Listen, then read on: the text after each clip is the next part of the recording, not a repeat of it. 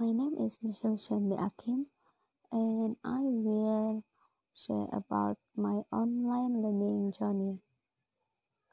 My online learning journey was good, but the bad things was the network problems in my home because it was slow.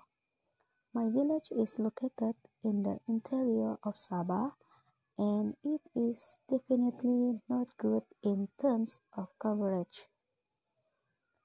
In online learning, especially during the class in a Google Meet application, I will often drop out of Google Meet due to slow network problems, and at the same time I need to enter much time in Google Meet as I often get out.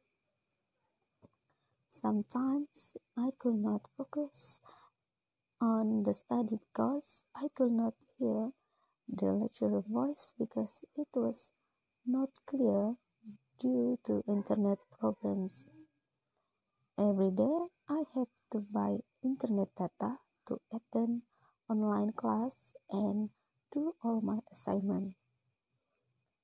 In this case, I need to use the money to buy top up, plus a lot of assignment to do, and it takes a lot of internet data to find references on the internet, to submit assignment, and download a given job.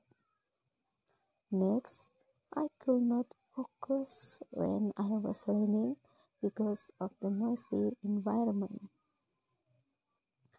This has been very challenging for me throughout my online learning.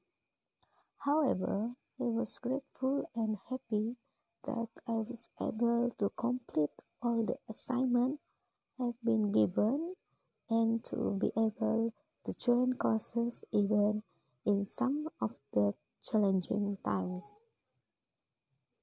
In this case, I am very happy to have a good lecturer and always understand his student situation throughout this online class.